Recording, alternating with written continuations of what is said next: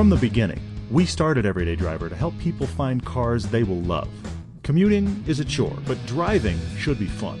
If you like to drive, then there are cars where your budget, needs, and fun all intersect, and we want to help you find them. I'm Paul. I'm Todd, and this is the Everyday Driver Car Debate.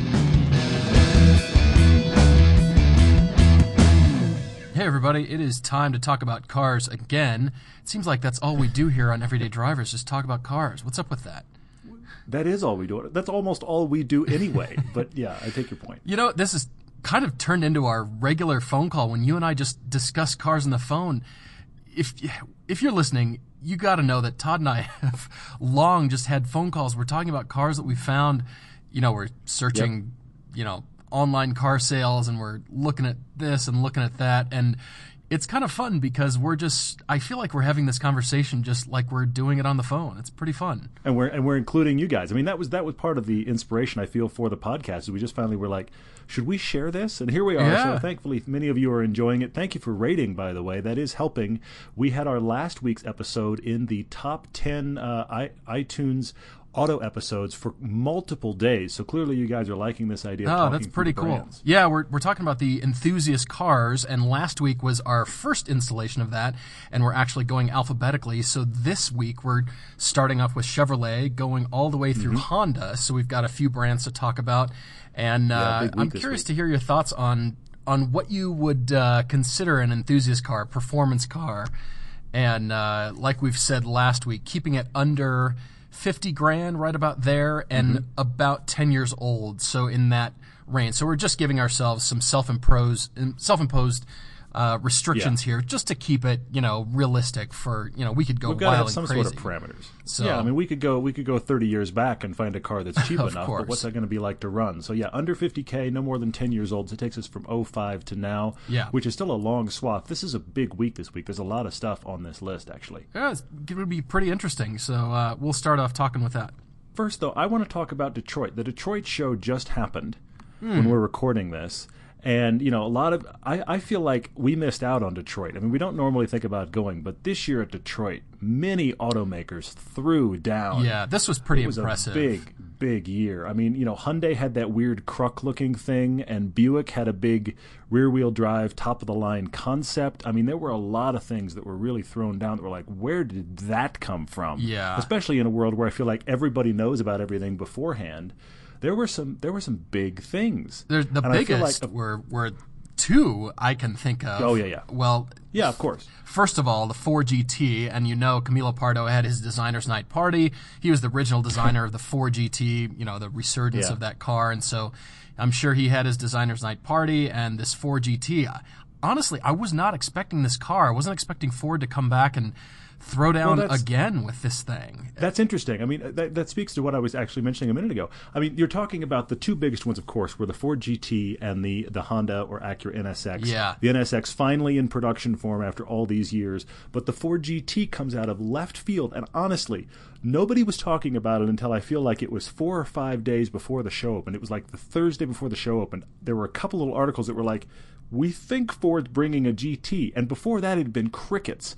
I mean, in this world where you invariably see spy shots, you see, what is this car they're testing? Oh, this is a test mule for... No, nothing's a surprise. Well, and they drop a Ford GT out of the sky and, frankly, wreck Acura's party with the NSX. Well, which is interesting because the NSX has been teased for years now. We know it's been coming. It's changed in styling. It's been tweaked. It's grown a little bit. Of course, one of them burned down on the Nürburgring during testing, but we've known about the NSX. The NSX is coming. It's been years now, and it's almost sort of like old news, even though the new car is gorgeous and amazing. How did Ford keep theirs so secret is my question. I agree. And the NSX, I mean, it's been the car that's been coming for 5 or 8 years now. And, we've all been excited about it, but, it's kind of like the LFA. Its gestation period has been so long that is it okay, now that it's out. I actually think the latest version, this going to market version, hopefully going to actual production version, looks spectacular and looks an awful lot like the R8. I couldn't agree more. It's got it's got elements of McLaren in there from a profile view. It's definitely got R8 all over it. It feels like Absolutely. a little bit like Acura does in R8, but from what I can read, it's loaded with technology, and I'm really thrilled to hear that it's going to make its power and performance a lot differently. It's not going to be typical just in terms of, throwing a high revving whatever kind of engine in it. I'm excited that this thing's going to be just a loaded, technologically advanced car. It needs to be for the NSX to really come back. It's got to be. It does. I mean, here's the problem I see for the NSX right now. It's not even the fact that it's been teased for so long. It's the market it's jumping into. When it dropped originally, what else was out there? What else was out there at that price point that you could feel like you got an exotic car? It was maybe a Vet. That was about it. You know what I mean? You could go buy Ferraris, a Viper. certainly by a lot. Exactly, but maybe a Vet, maybe a Viper, but after that, an actual like exotic feeling sports car, you were kind of done. Now, all the expectations on this NSX are that it's going to drop in the $130,000, $150,000 range. The problem there is now that water is cold. There are a lot of people already swimming there. If I try to murder that reference, but here's the thing. I mean, at over $100,000, I mean, well, okay, $70,000, you've got the fantastic C7 Corvette. Sure. $100,000, you have the new Z06 World Beater, but you've also got the Viper. You've also got the GTR. You've also got the R8 new, and a lot of nice Aston Porsches Martin in there. Vantage. The Aston Martin Vantage. Pick your Porsche for $150,000. Yeah. I mean, short of the loaded out turbos, you can get whatever one you want. This is a really crowded space now, and I feel like that's actually the problem the NSX will have that the Ford GT will not, is where they're going to target. I'm not sure that car is going to be unique or new enough to really be a big sales success. I mean, I hope so. I want to drive it. It looks amazing. I hope so. But it is just not because like it is the original. Newest, you know? Yeah. I mean, I'm glad it's there. Well, I think they're stepping into a really difficult market with the NSX, whereas the Ford GT, I think that thing, they won't be able to make them fast enough. And if it looks like that concept car, and here's my problem with the Ford GT. I think it's spectacular, but it is still existing in that kind of murky ether of, we think it's going to be this, and it's going to have this. There's a lot of, the Acura is finally buttoned down to this is production. The Ford GT is still existing in concept. And a year from now, let's see what it really is. But the current one, I loved those flying buttresses on the rear of that Ford GT, is one of the sexiest back ends of a car I've ever seen. It is jaw-dropping, and it steals the show from the NSX. It does. Which is kind of sad. It's kind of sad after all this time. You know what's interesting? But I'm curious to see what the Ford GT really will be. Well, as you said, the GT is really just a concept at this point. It's not finalized towards production. However, I have a different thought for you, and that is in terms of what I'm reading about the powertrain. I'm seeing nothing in terms of technology or hybrid anything or electric this or electric that like the NSX has. And just reading this car, it says it's got a twin-turbo V6 with over 600 horsepower. Okay. 20 years ago, the Jaguar XJ220 had a twin-turbo V6 with nearly 600 horsepower. This is not new technology. Nothing about the powertrain is news. Stylistically speaking, it's gorgeous. Yes, I agree, it steals the show. It's fantastic. It's unbelievable. But in terms of powertrain, until Ford actually throws down, this is not in the supercar category that the Porsche 918 Spider's in, the McLaren P1, the Ferrari, those cars. It just isn't. If you're going to make a supercar, it is all about numbers. It is about having the most, the biggest, the best. I don't know, we don't know what it's going to drive like, of course. But that is 20-year-old drivetrain or more. Yeah, but there's a couple... I'm unimpressed. I hear you, but I don't know that I agree for a couple of reasons. And one is the Ford GT is not going for hypercar status. Even though it will be looked at that way because it's so rare for Ford, in truth, it's going to be a $250,000 car. So it's not competing with the $1 million hypercars. It's not trying to. Well, the Chevy Z06 has over 600 horsepower for, just over $100,000. And this thing? Yes, I agree with that. It'll be the technology showcase. It'll be the technology showcase for what they can do with their EcoBoost engines. And brief side note, folks, I remember when Ford first came out, we were actually already journalists when Ford first came out with their EcoBoost technology. I remember hearing one of the first journalist press conferences about how awesome it was, and I sat there the whole time having the same thought I have now, which is, guys, you've just made turbo engines. I don't care what you call it. Everybody, Ford EcoBoost, it's just those Ford marketing turbos. People, those clever it's just marketing Ford turbos, people. folks. Turbos have been around a while, but anyway. But what they're going to make it is a showcase piece for how much they can get out of those EcoBoost engines, because that then is a link to the guy that goes in to buy his Fiesta ST and goes, "I've got EcoBoost too," or his Mustang. Sure. They're going to do it for that reason, and it isn't competing against the hypercars. It is competing against the McLaren 650, which is Certainly. a twin turbo. Not a V6, it's a V8, but it's a twin turbo, 3.5 roughly liter. I mean, that's roughly the same idea as the GT. And I think in that world, for those guys shopping, it will be a success. It can't, you wouldn't buy a GT instead of one of the hypercars. Frankly, if you have that much money, you'd buy both. But I hate to say that. But I suppose. It isn't supposed to be a hypercar, but it will be a heck of a halo car for Ford. I think it's fascinating. I love the styling. I'm unimpressed by the powertrain. I hope it changes. I hope something develops. Of course, it's very, very early to judge it and actually. Oh yeah. It is. But I'm just coming away going, I wish the stats were different. I wish something about hybrid technology where in there or electric, powertrains or something like the NSX is doing, because it now fits in a category of one. There's the supercars at the high end. There's the NSX and all the cars we mentioned, the R8s, kind of below it. What competes against that, and why would you buy it for that price? What are you getting? Because you're in McLaren or Ferrari world. It's going to be the 458 or 650 competitor. I mean, that's who it's going against, and those aren't as technologically advanced. And here's the other thing, though. I expect it'll be manual transmission with that, because they know that a lot of their attraction, their market, is the old school feel.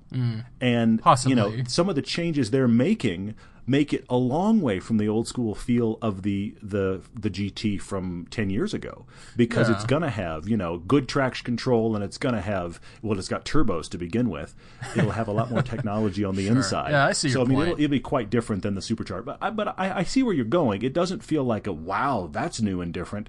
But at the same time, damn that car! Oh my gosh, it's amazing. It reminds me stylistically of the 67 Mark IV GT40, the one that was used in Le Mans racing. It's got a little bit of a longer tail on it.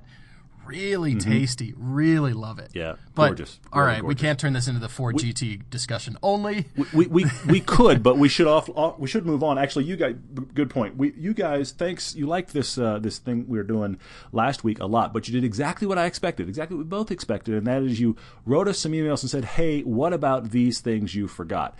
And thank you guys for listening close. Yeah, well, of course we did. We kind of figured we would. Hey, right. We don't claim to be perfect, and we proved it. But here's the thing. You guys brought it up thankfully, as not by going, you guys are idiots. You just said, hey, question, guys, what about these?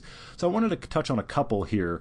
A couple of you mentioned, hey, what about the BMW 1M? Now, we've driven the 1M. Yeah. That is the 1 Series with the M3, basically, drivetrain crammed inside it. Watch our review of that car. We both loved it. I will say this about the 1M. If you can find one for under $50,000, sell whatever you need to and buy it. Okay? Yeah, we did find some strange things with pricing on that particular car, didn't we? It counts, but when we drove it, you couldn't touch them for under 70. You might find a beat down one for under 50, but if you do, especially if it's still stock, I mean, that's the other thing. Some people are taking them and not making them stock, and that makes them not worth as much. But still, the $50,000 problem is the problem with the 1M. If you can find one, I'm telling you, sell limbs if you need. Well, not limbs, because you're going to need those to drive it. But you get the point, yeah. Seriously. Organs, but that brings up like the standard 1 Series, like the 135i of that generation. And I drove that on the track. I don't remember if you did or not, but I remember I was at a Motor Press Guild thing. Drove it hard on the track. You can find those as a deal. Now, the 128 of that era is not a very good car, not a good enthusiast car. The 135 can be, but that whole body style has a high center of gravity that I feel like they solved with the 1M. The 135i is fun to throw around, but it's also got a good amount of body roll, I felt like. We did find the pricing on that 1M. Prices were actually going the other way as a used car. They were going up.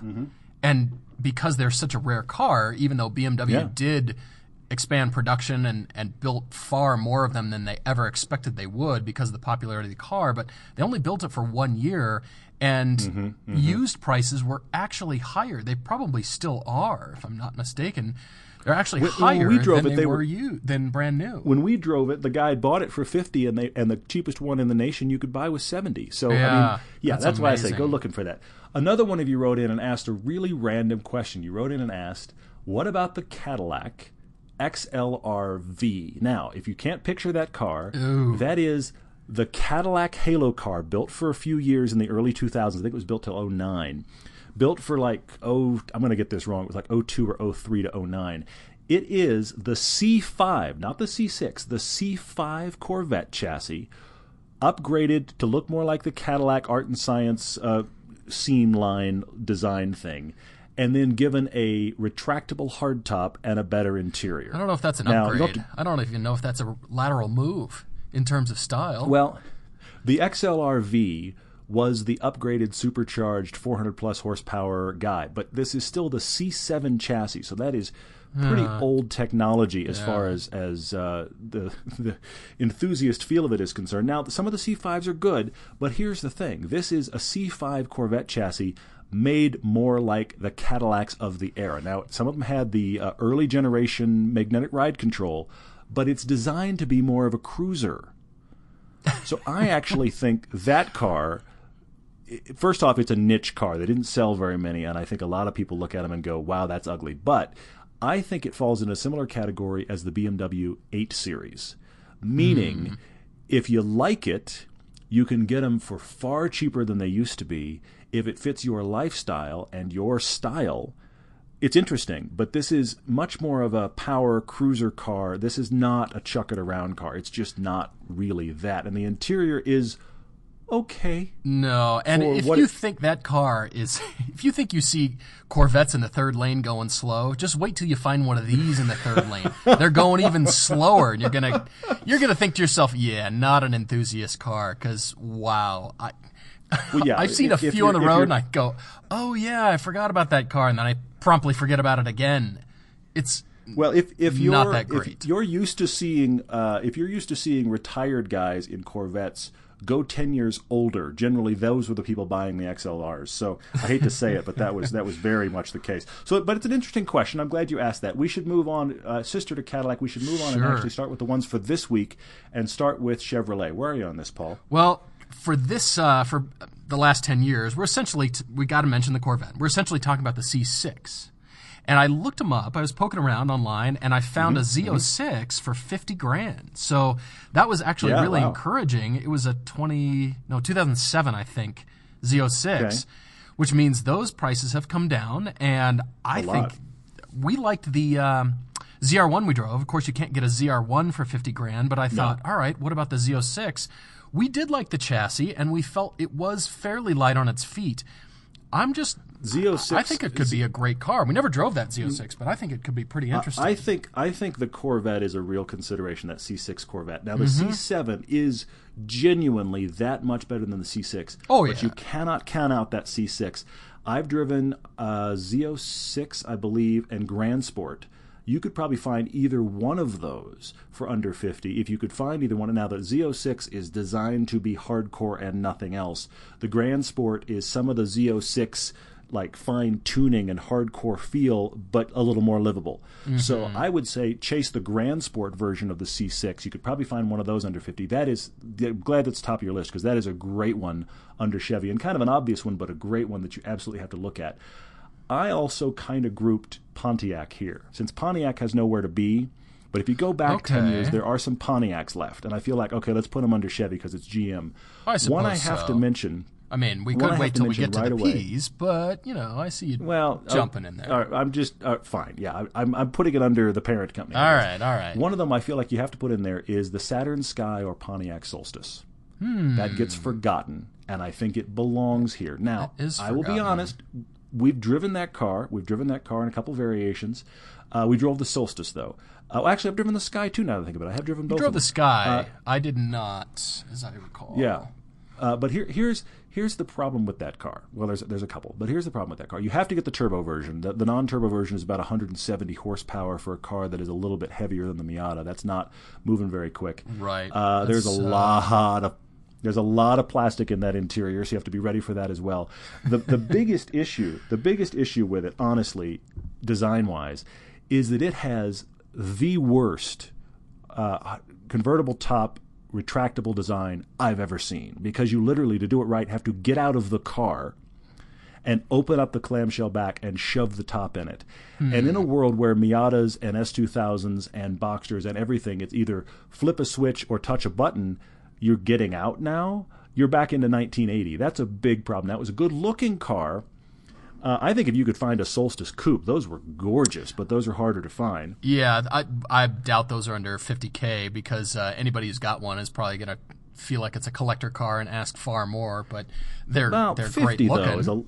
50 though is a ridiculous amount of money for that car. But yeah, I will say get the standard transmission, get the turbo. It's like a 260 horsepower, 260 pound-feet of torque. That's a car with some grunt.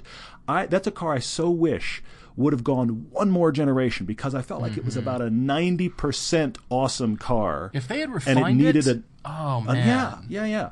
So that's worth looking at. If you like it, it's unique. You know? Yeah, I know. If you like it, it's unique. Another one that ended the bailout is the G8, Pontiac G8. Yeah, I was going to mention the Chevy SS that we recently drove. Brand new. That thing's under $50,000. Absolutely. I don't think. And now they're doing. Sorry, go ahead. No, I was just going to say. The SS, is the new version of the G8. The G8 is your shopping in $30,000. The SS is your shopping in $45,000 to $50,000. Right. The SS is now coming with the manual transmission and the magnetic ride control, which are the things we cried out for it to have to make it spectacular. If you can afford an SS, nobody's buying those cars. They're honestly, they're kind of a sales disaster, and it's tragic because they are awesome. Yeah, they really are. With anything with that magnetic ride control, and now I should look those up, the 2015, the brand new ones, I'm wondering if they're still just under $50,000, because that would be an awesome car, actually. I mean, they're bigger, they're heavier, but that magnetic ride control transforms everything. As we talked about with Cadillac, it's the difference. It really is. And that engine is great. Yeah, if you watch our review, that SS, even though it's bland to look at, the minute the roads got tight, it was so much better of a car than that big Charger that we had.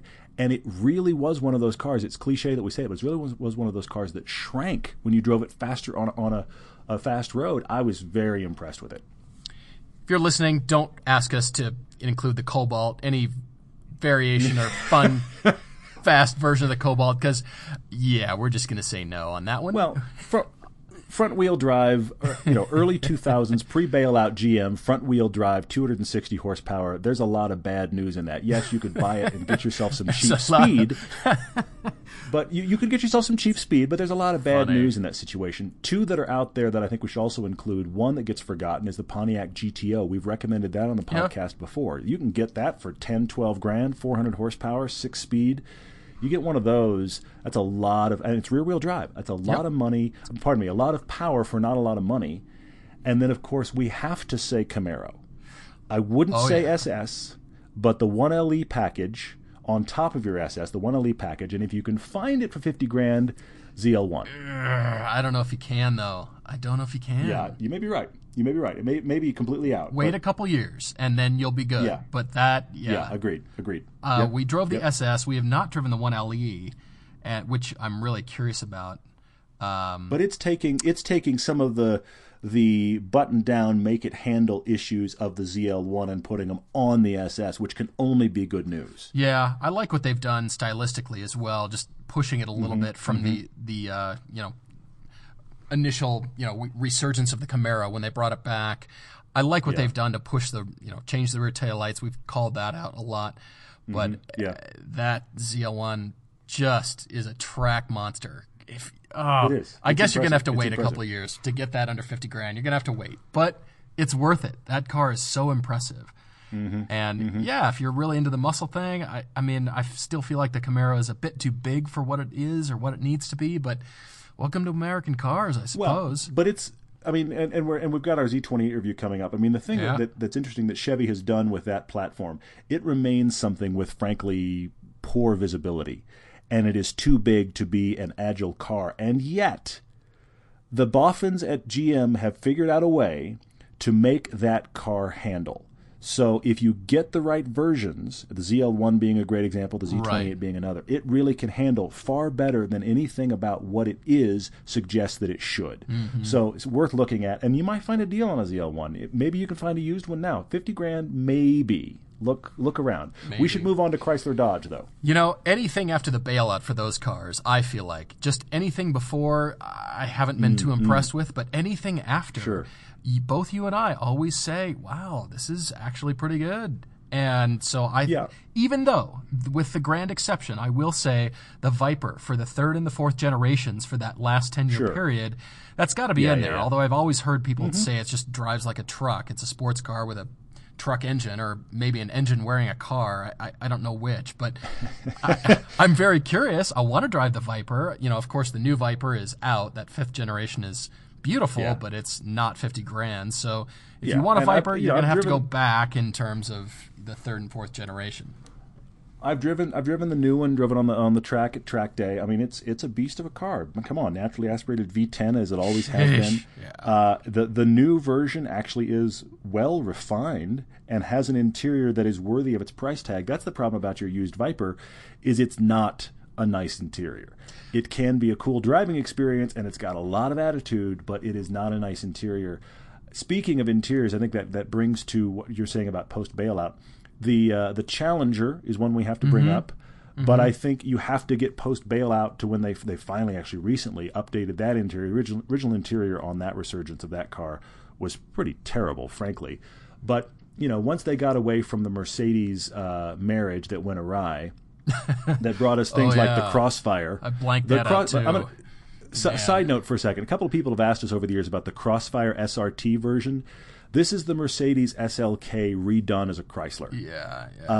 It's not a great performance chassis anyway. Then taken to Chrysler, given that body style, which I know some people like, but it never worked for me.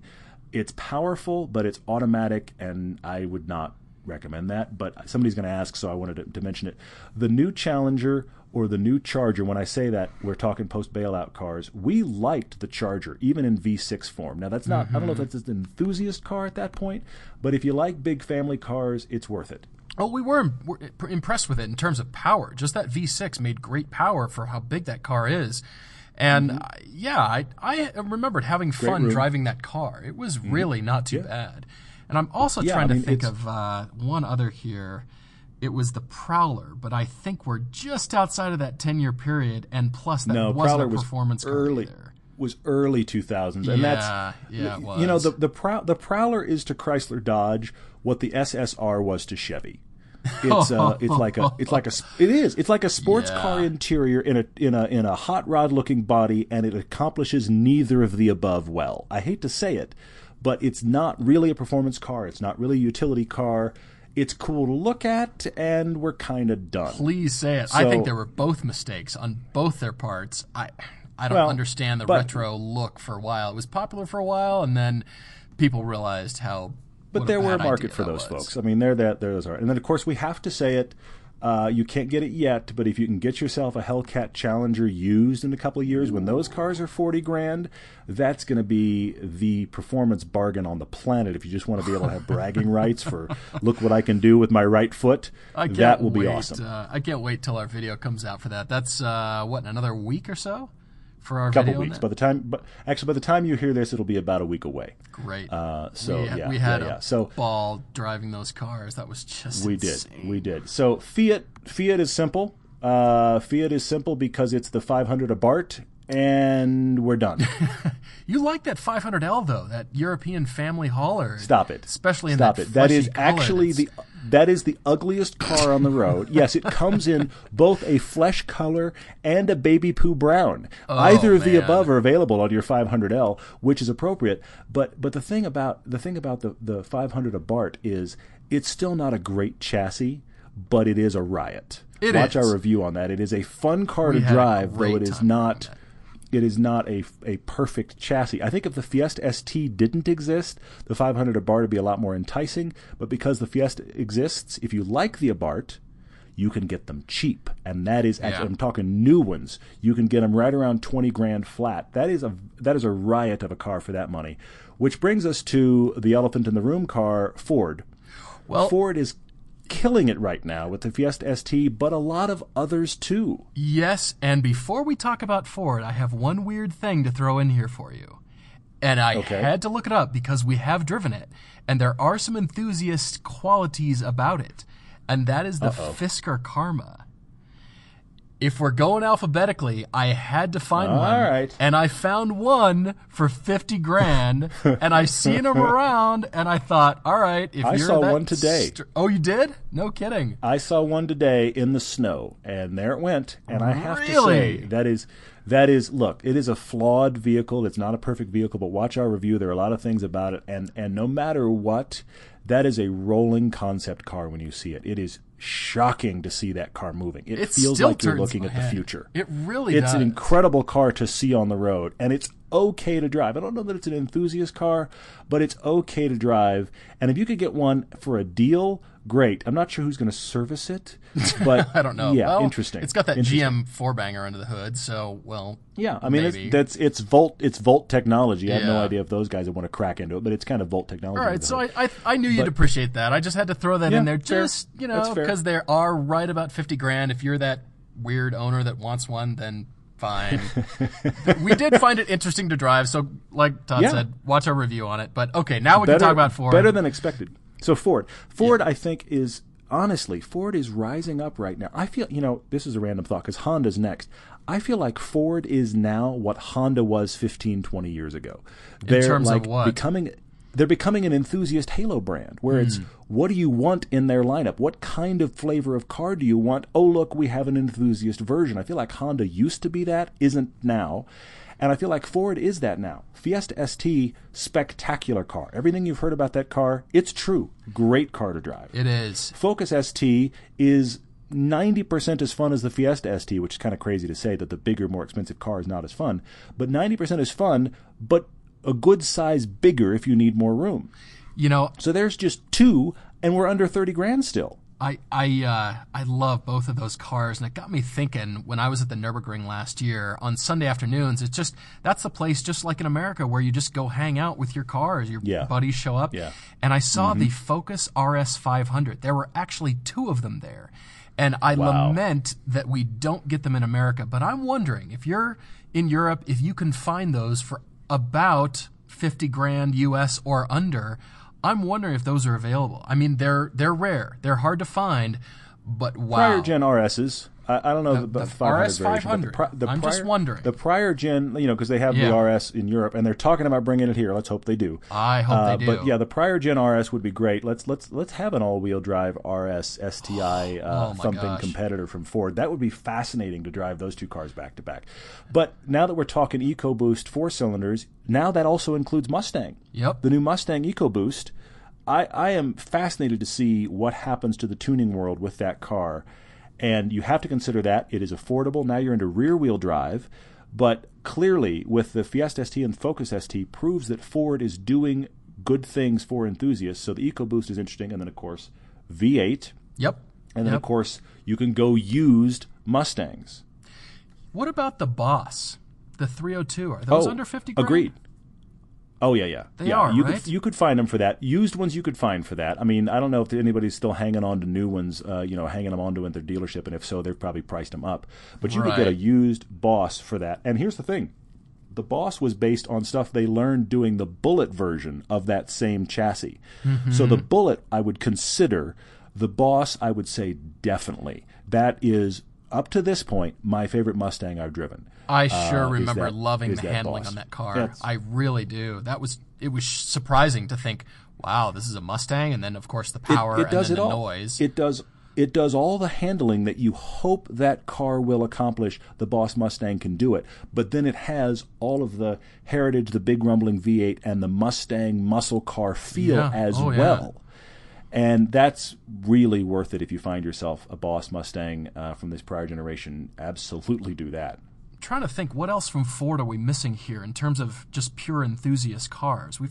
we've covered a lot of the EcoBoost stuff. Of course, the new 2.3 liter EcoBoost. I really enjoyed that car. Of course, I wanted more power out of it. I'm sure you did too. Yeah. But it's going to be exciting to see what enthusiasts do with it, and just actually probably make it far more powerful than the V8, which is going to be interesting. But I'm trying to think. Here's my 600 horsepower 4-cylinder Mustang, man. And then it blows up about a day later. But hey, it'll be cool while it lasts.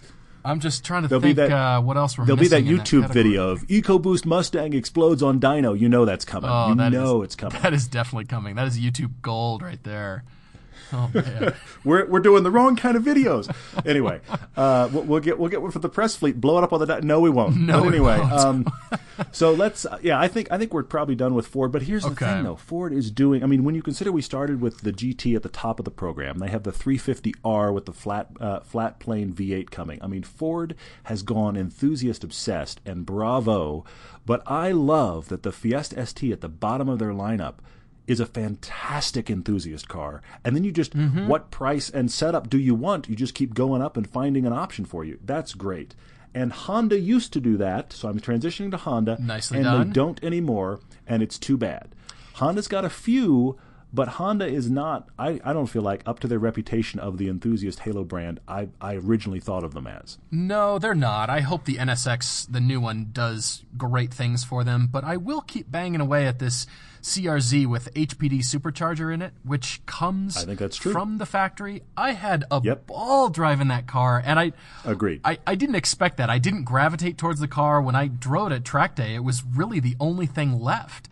And it was sort of in the category of, you know, the guy who gets picked last for dodgeball, you know? Nobody wants it. It's sitting all alone in the corner. I thought, all right, I'll take it for a spin. I took it out for 3 consecutive times. I put like 9 or 10 laps on that thing. It was great. Yeah, exactly. Because it's we've talked about it before. If you listen to our track day version, you've talked about it before. It's each stint when you're a journalist at these things is 3 laps. And I remember I got out of something. I forget what I was just got out of. And I got out of something. We're at Streets of Willow, which is a very tight technical course. Right. And Paul had gotten there after me and hopped in whatever he could to learn the track. I'm like, where is Paul? And somebody's like, oh, I think he's in the CRZ. And I was like, he's in the CRZ? Really? It sounds strange. Drove the original one. If you watch our review of the original one, the non-HPD version, the non-performance version, that car is a better enthusiast car than you expect. Yeah. But here's Paul just doing laps and laps and laps and laps. And like, what's going on? I'm telling you. You got out of that with one of the biggest grins I've seen you have all day. That's so funny. Which is quite impressive. I just really enjoyed it because you could just lock the steering wheel. I mean, you could even hold your arms against your knees and just steer with the throttle through the corners. It was hilarious. It was just, you know, learning the track with the car. It was just so much fun. I really enjoyed it. But and that's a tight track too. It reveals a lot of understeer problems if they're there. So we can talk about other obvious Hondas. The Accord Coupe V6. I mean, V6 6-speed or 4-cylinder 6-speed. That is not a common car. No. But if you need that size, it's a halfway decent enthusiast car. I wouldn't say it is an enthusiast car, but it's got every piece of technology. It's a great all-around car that can kind of play enthusiast if you get yourself some good tires. It's got Eco tires on it originally. I have never made a car's tires howl faster doing less than in that Accord sort Coupe. of Honda builds itself a Mustang. Tries at least. Kind of. Well, but here's the thing. Minor effort down a back road in that car, you would swear, you could tell it when you watch our review, you would swear I'm trying to hurt the automobile. Minor effort. It squealed like crazy. It desperately was in need of better tires. But it's a worthwhile consideration for every other reason about the car other than please upgrade your tires. Yes, go to Tire Rack. There, I put that there. Nice. Well, don't forget the Civic SI. That's still in there. I've got to come back to the Civic SI that we drove, and I was looking the new ones up online here. The 2015s are still like 22, 25 grand, somewhere in there. I'd actually like to revisit that car and drive that one again because I want to there drive were the some upgraded problems version. with it. You know, we had some seating, just adjustability problems. We didn't really like the seating position in it. But in terms of power and, you know, just winding that engine out, I really enjoyed that car. And I'd be curious to drive the new one again. Great 6-speed because Honda does that just about better than anybody. That gearbox is from Honda is still spectacular. Yeah. Great 6-speed, gets a lot of power out of that engine. So that's impressive. I mean, my problem with the SI is every time I get in one, I want it to be a little bit better than it is. And it is an enthusiast car. There's no question. It has that reputation. It maintains that reputation. If you like Hondas, it'll run until the earth stops moving. All of that is still true. But if somebody is shopping in that price point, I'm going to tell them Fiesta ST. Yeah. I just am. Yeah. I can see that. It's not that it's a bad car. It's a genuinely good enthusiast car. The Fiesta ST is just better. Yep. And lest we forget the S2000. Yes, thank you. The end. We've reviewed it ad nauseum. We've driven it. We love it. If you want to know what we really think of that car, just go watch the video because you get to see the car while we're talking about it. I mean, we could but here's the other, keep going on it here, but just go watch. Really. But here's the thing about the S2000 that I should say. Coming back to what I said about Honda earlier, the S2000 shows you what Honda can do and has done. It does. It is a Absolutely. spectacular enthusiast car.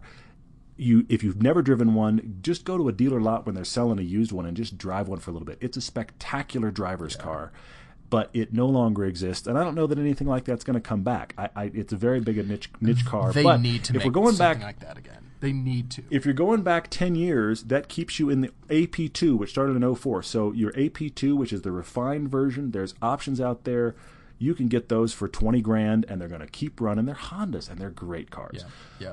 I think that's done it. This has been a long podcast, but I think It that's has. done it. We should wrap up. And just to mention, I was talking about videos, so please go watch us on YouTube. We really are here for videos primarily. We love talking about cars here, but this is really just the phone call between Todd and Paul. Go watch our videos, and you can really see the filmmaking expertise and all of our hard work that goes into those. Plus, you get to hear our commentary about the cars as we're driving them. So check us out online on Twitter and Facebook for all the social media, and write to us there as well. And if we forgot something again for this alphabetical section of the brands this week. I'm sure we did. I'm sure we did. Just please write to us, everydaydrivertv@gmail.com. Find us on Facebook as well. Or hit us up wherever, Twitter, something like that, and let us know. And as you can see, this is an enthusiast recommendation. Somebody wrote in and recommended that we do this. So we are very open to taking your recommendations. And if you have some more, please let us know. I actually looked up Ferraris to see if, just in case, you could get one for $50,000, and sadly, no. I just had to try. Well, you could get probably a 308, but then but it's too far. Lot older than 10 years. And you're going to spend another $50,000 just to keep it running, like belts for the stupid thing. Yeah. So thanks for watching and for listening. Of course, we have Mid-Engines and Mountains available on demand on Vimeo and also available on Blu-ray, as is our original 50 Years of 9/11 Porsche film. We're already talking, can't share yet, but we're already talking about what is our film for this year. We're trying to get that set up already to shoot it this summer. So that is coming, and coming even sooner than that will be our Hellcat versus Z28 reviews are coming to YouTube. It starts about a week after you hear this podcast. So that's hang on a fast for that as well. review. It's going to be just fast. 1,200 horsepower, 2 cars, everyday driver. Enjoy. Thanks for listening, everyone.